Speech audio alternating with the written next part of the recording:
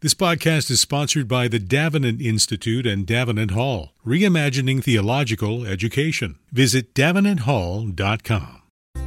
The Davenant Institute seeks to retrieve the riches of classical Protestantism to renew and build up the contemporary church. Key to this mission is their educational arm, Davenant Hall. In an age where much theological education both overlooks the riches of church history and keeps students in debt, Davenant Hall is reimagining theological education. Davenant Hall takes full advantage of digital technology to make high-quality theological education affordable via online courses. Students can simply audit a single class or enroll in a degree program, including subject-specific certificates, PhD supervision, and the flagship MLit program, which includes pastoral tracks for Baptist, Anglican, and Reformed or Presbyterian ministry. Enroll in classes at any time during the academic year. Knowing that in-person fellowship is key to Christian formation, Davenant hosts regular residentials at their study center in the beautiful Blue Ridge Mountains of South Carolina. Registration for spring term 2024 classes running April to June is now open. Register by March 27th. Fees start at just $225 for a 10-week class, with a 2-hour Zoom class from expert professors each week. Spring term classes include Male and Female in Modernity with Alistair Roberts, The Reformation and the Modern World with Michael Lynch, Philosophy as a Way of Life with Joseph Minnick, and more. Visit davenanthall.com to find out more. That's davenanthall.com.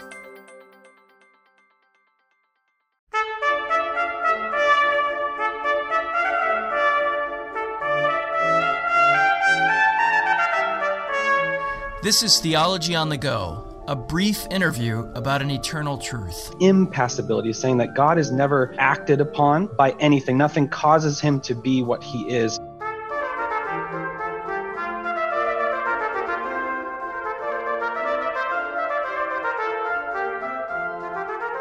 Hello and welcome to Theology on the Go. I'm Jonathan Master, joined as always by my co-host, James Dalzell. James, how are you? Great. Good to be here. We are excited today because we have the opportunity to talk to Sam Renihan about a book entitled God Without Passions, a primer. It's a little book. It was meant for kind of Sunday school type situation, but both James and I are persuaded it's an outstanding book. So James, you want to say any other words of introduction? Sam is a pastor. We've had him on before. He is also an adjunct faculty member at IRBS Theological Seminary.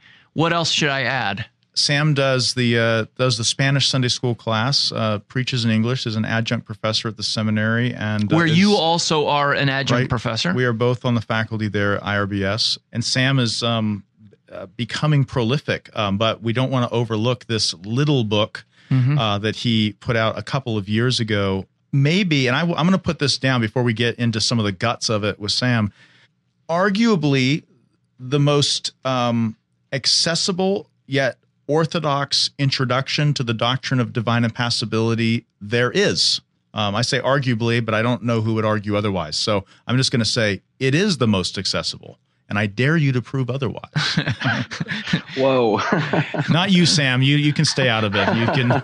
No, you don't have to promote your own book. No, but we do think really highly of the book. We want as many people as possible to read it and to use it. So Sam, hey, thanks for joining us today. We really appreciate it. Thank you to both of you. I'm very excited to be with you again. Let me just start with a kind of definition. The book is entitled God Without Passions, which might sound to some people like a bad thing, that God has no passions. But what does impassibility mean? What do we mean when we say God is without passions? The definition of impassibility is that God is not acted upon and cannot be acted upon by anything, either inwardly or outwardly. What does that even mean? But think about the word passion, and it's related to words like patient.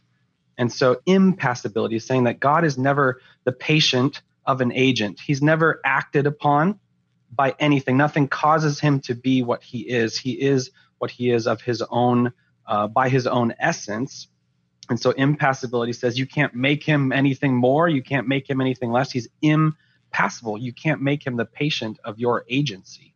So can I put the first objection out there then to that definition? Because it's a clear definition, but why should we say God's that way? And doesn't that as it were, banish him from his world, make him uncaring about his world? Does it mean that? One of the things that I try to contend for in the book is that denying passions to God is a good thing because passions are imperfect. And what we find in God is instead of passions, we find perfections. And so the book develops, it tries to develop two things together. What are passions and affections in the human nature?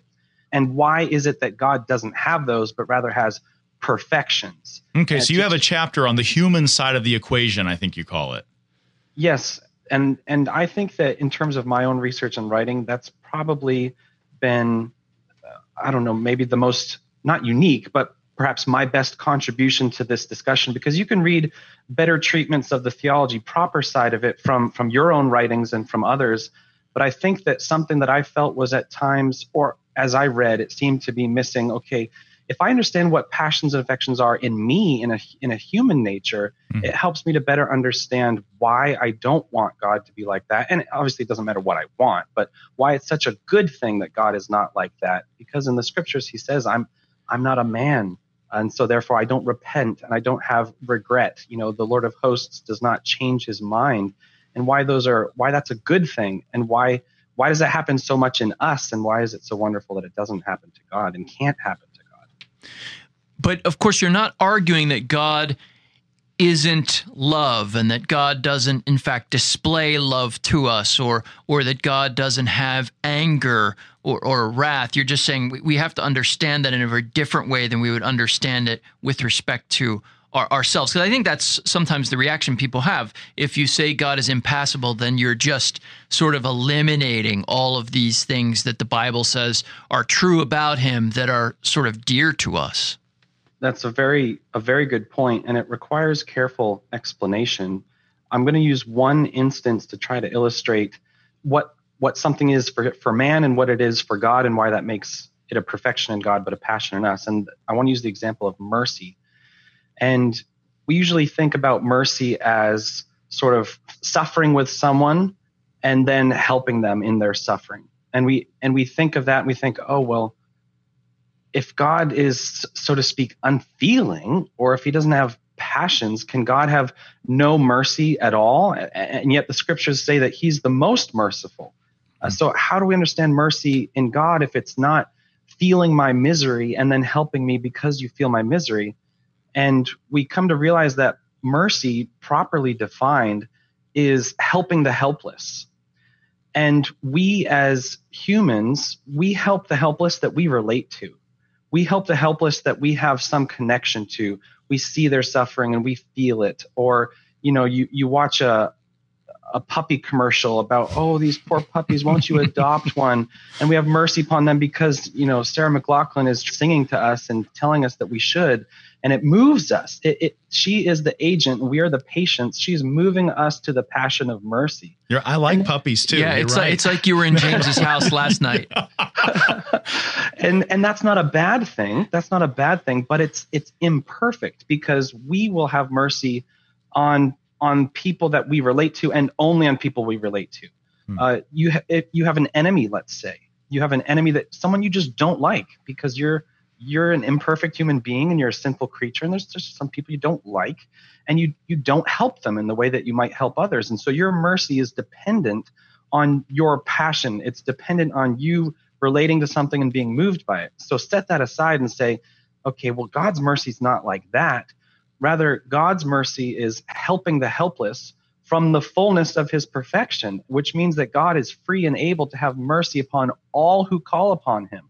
God is free and able to have mercy upon all upon whom he wills to have mercy. And the scriptures affirm this, that he will have mercy upon whom he will have mercy.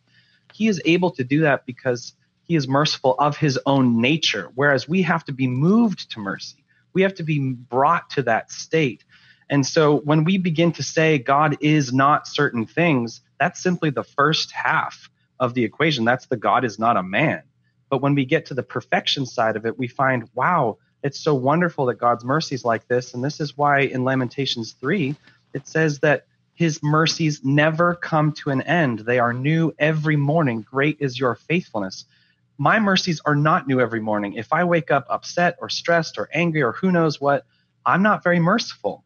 But every single day you can wake up and open your eyes and the Lord is just as merciful then as when you first went to sleep, and every day before that, and before you lived, and after you'll die, etc. His mercies never come to an end because the steadfast love of the Lord never ceases. So I hope that that one example of mercy can help us to illustrate what it is in a creature, what it is in our Creator, God, and why that is a passion in us, something we're moved to, and why that is a perfection in God, which He pours out on us from His own fullness. So really what we don't want to do is we don't want to confuse the way or the manner in which creatures, or humans in this case, are made to care with the manner in which God cares, because God cares, but what we're saying is he doesn't require something to make him care.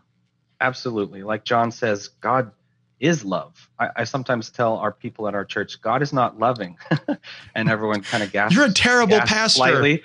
Yeah. And then I say, God is not loving. He is love. And one way in which some of the older theologians would illustrate this is they would say, it is better to be gold than to be golden. It is better to be fire than to be fired. You know, if something is warmed up, it gains heat because of the fire that heated it, and then it loses that heat when the fire leaves it. If something is painted golden, it has an appearance and a participation in what is gold, but it is not gold itself. And so God does not participate in love. He is not heated up to love. He just is love, and which is so wonderful that He is love. He is mercy. He is goodness. He is holiness. He is righteousness. He is all His attributes. That's a wonderful thing. What about those Bible texts that talk about, because of this, God's anger was kindled against them? Those kinds of things. That sometimes people argue against what you've just been articulating by saying, well, the plain sense of the Bible shows us God responding and reacting and pouring out anger because of something that's done. How do we understand those biblical passages in light of this? There's a few things to keep in mind. The first is that the same scriptures that say those things also caution us against reading them like it's a human agent, where God says, I'm not a man that I should repent. I'm not a man that I should change my mind. I'm not a man that I should have regret. And so that tells us, okay, well, the passages that describe God's being, I am that I am, and other passages, those are more fundamental and more definitive for my understanding of God.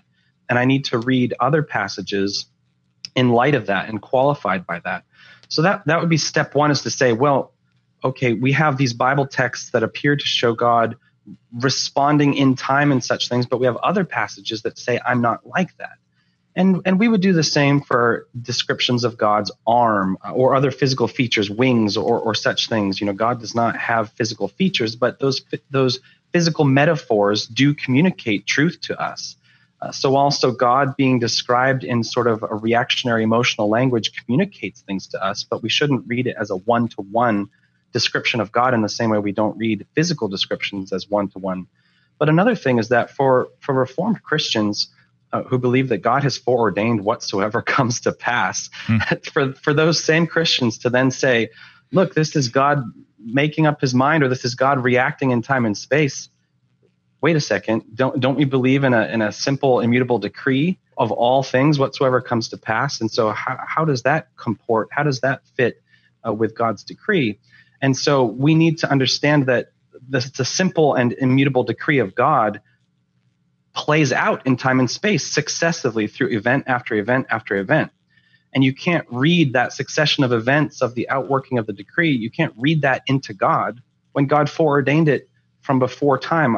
That phrase doesn't even work, but you know what I mean. That's the way the scriptures talk, before the foundations of the world.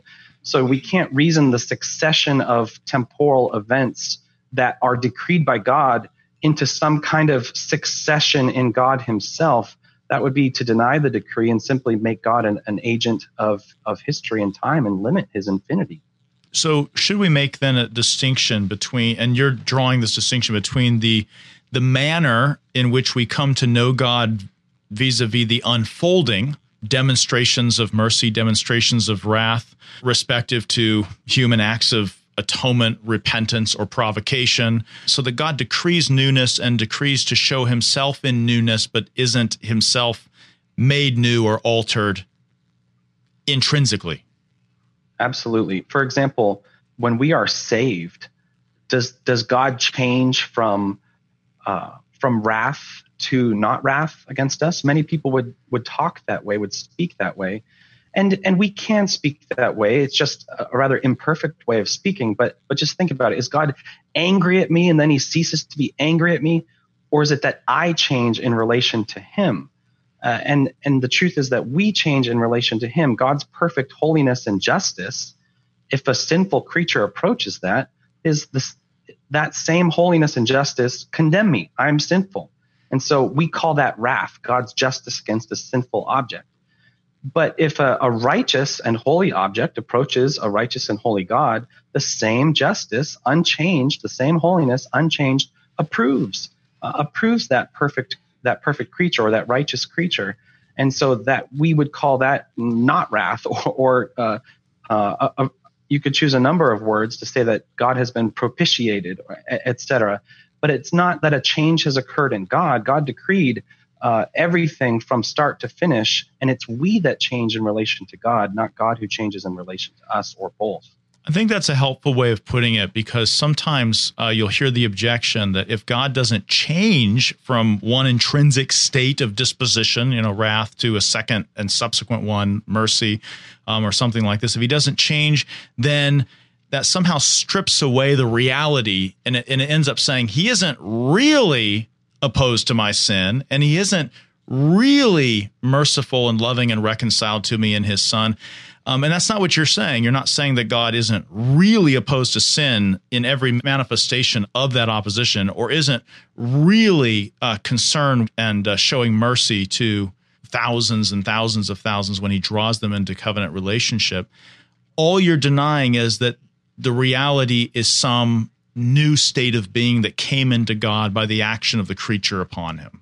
Correct. And if it were a change that took place in God, what kind of confidence could we have that God wouldn't change back? And it is the question of how did God's love for you come to be in God when it wasn't there before, if in fact the love and the mercy is new? In other words, can God acquire states of being not had? Anyway, we can go down that route, but I think your point is taken, and Jonathan is going to move us to some other questions on this as well. Well, yeah, I mean, I think it is important to keep going down that road at some point in our thinking, but I wanted to, just because we only have a couple minutes left, I wanted to move into chapter 5 of your book, which is entitled Personal Applications and Pastoral Implications. Sometimes when we're talking about these things, particularly in the direction we were heading in, it can begin to seem for many Christians as if this is just somewhat abstract and has no real concrete application to their lives or to their understanding of ministry. So I wonder if you could walk us through, in your mind, what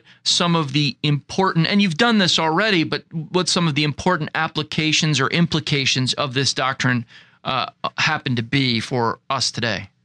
Yes, I think that there are very profound personal and pastoral applications.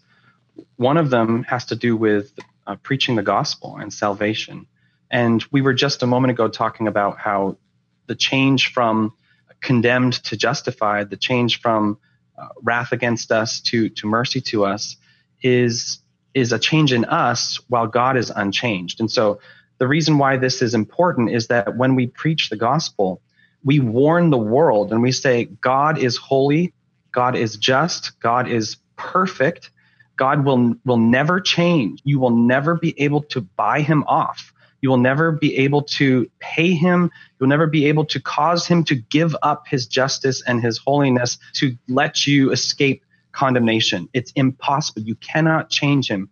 You are wicked and sinful by nature in Adam, and God is not going to give you a pass. He is unchangeable, and you cannot act upon him to alter that, which sounds entirely, utterly hopeless. And indeed, it is in ourselves. But the good news is that we tell people this same perfectly righteous and just and holy God has provided a perfect sacrifice in Jesus Christ. And for all those who shelter in him, for all those who trust and cling to him by faith, receiving and resting in him by faith, they receive perfect righteousness, complete forgiveness, and perfect righteousness. And so that same perfection in God of justice and holiness now looks at you in Christ, and that perfect justice and righteousness can never condemn you now. Now that you've been forgiven, now that you are in Christ with his righteousness, the same perfection of God that previously would never justify you in yourself now will never condemn you. There's no condemnation for you. And so we can praise the same attribute or attributes of righteousness and holiness in God as we preach the gospel, showing the hopelessness of the unbeliever in and of themselves, and the absolute security and safety of the believer. And that all depends upon God not being able to be acted upon. No one can change him or move him away from his perfect holiness and justice. That makes the preaching of the gospel so powerful to the unbeliever and so refreshing and really, what's the word I'm looking for? Lifelong lasting. It is always the case. Every day you wake up, the same perfection of righteousness declares me righteous in Jesus Christ every single day to the moment that I close my eyes in death. So that's the first thing that I think is of utmost importance to emphasize from this doctrine. And then another thing is that as God's children building from this, can we trust his promises? Can we trust the things that he has sworn to us? And as we already quoted from Lamentations, those precious words of the steadfast love of the Lord never ceasing and his mercies never coming to an end. The Lord is my portion. We have a perfect inheritance in him. We have, as Psalm 16 says, fullness of joy in his presence. There is nothing better than God, and we have him, and we know he will not change. And so everything he tells us, everything he promises to us, we can trust it because he will not change. And if we had time, I would read all sorts of quotes to you of theologians who say these wonderful things about God's immutability and impassibility being the foundation of our hope and our comfort. They talk about him sometimes as being the lowest foundation, which means that God depends on nothing to be who God is, and everything else depends upon him. And so if we depend upon that which is independent, that which is a se, and is unchangeable, then we have the most sure and stable foundation for our faith possible. There's nothing more certain. There's nothing more simple. There's nothing more absolute. There's no foundation beneath it. It is the foundation of everything. And so whether it's preaching the gospel or being comforted by God's promises, these things depend upon divine impassibility and divine immutability, and they give us a sure and steadfast anchor for the soul, to use the words of Hebrews, every day of our lives, from womb to tomb, from cradle to crypt. I think, Sam, one day we're going to hold a general council and then dub you the theologian of the divine perfections because of your emphasis upon the perfection. I think what you're saying is that we can proclaim as warning to the unbeliever that his hatred against sin is perfect. It's not sort of half-hearted, incomplete, willy-nilly, comes and goes, as it were. It is his nature to be opposed, and you can't hope to alter that or tweak that. And by the same token, his love and even his great mercy is equally perfect. And so the idea of passionate love, I think, as I understand how you were talking about passions, is that passionate love is in fact passionate wrath, as opposed to perfect, unchanging holiness, is in fact passionate love would be an imperfect love. Not real love, but an imperfect real love. Yes. I mean, if we're all honest, we love our spouses, we love our children more or less at different times, depending on different circumstances. We love the Lord more or less, depending on different times and different circumstances. We're like the psalmist in Psalm 73, who eventually confesses, I was brutish and ignorant. I was like a beast toward you. And all the while, God was unchanging. My flesh and my heart may fail, but God is the strength of my heart and my portion forever. So God's unchanging, perfect love, God is love, is so different than my love, and that's such a comfort. I think that's a good note to end on, a real encouragement. And we would like to encourage our listeners, if you haven't already, to acquire a copy of Sam's book, God Without Passions, a primer, a short, readable, inexpensive. What other adjective can I give to this book? Good for study groups, has study questions at the end of each chapter. But I think what you're going to find is that far from being a sort of a theological riddle, God without passions, what we'll find when we unpack this is that God without passions is in fact necessary to the affirmation of God's perfect and unbounded love in the gospel. And Sam, we're in your debt for being a clear and accessible voice on this traditional doctrine that really does deserve to make a comeback. And we're glad that you're one of the people out there helping that happen. But we would really encourage our listeners, if you've already got it, I'll even throw this in there, it's a good time to buy another copy and pass along the good news of passionless and therefore perfect love of God. Sam, thanks for joining us today to talk about this. Thank you, James, and thank you, Jonathan. James, you had some pretty high praise for this book at the beginning, but I assume you are sticking by it. Yeah, I'm sticking by it. You gave an impassioned commercial at the end, and I would endorse it. It's a book that we want in as many people's hands as possible. And to that end, if you'd like to enter for a chance to win God Without Passions, a primer by Sam Renihan, you can do that by going to placefortruth.org, clicking on the Theology on the Go link, and then there'll be a place for you to enter there. We want to thank you for listening. If you know someone else who might be interested in this podcast, please pass the word along to them. Also, if you're able to donate, if you're able to help in any way financially, you can do that on alliancenet.org or on placefortruth.org. Both of those sites have a button for donations, which we always appreciate. And we love to hear from you as well. If you have suggestions or thoughts or pushback from anything that we say here on the show. So thank you for listening to Theology on the Go, a brief interview about an eternal truth.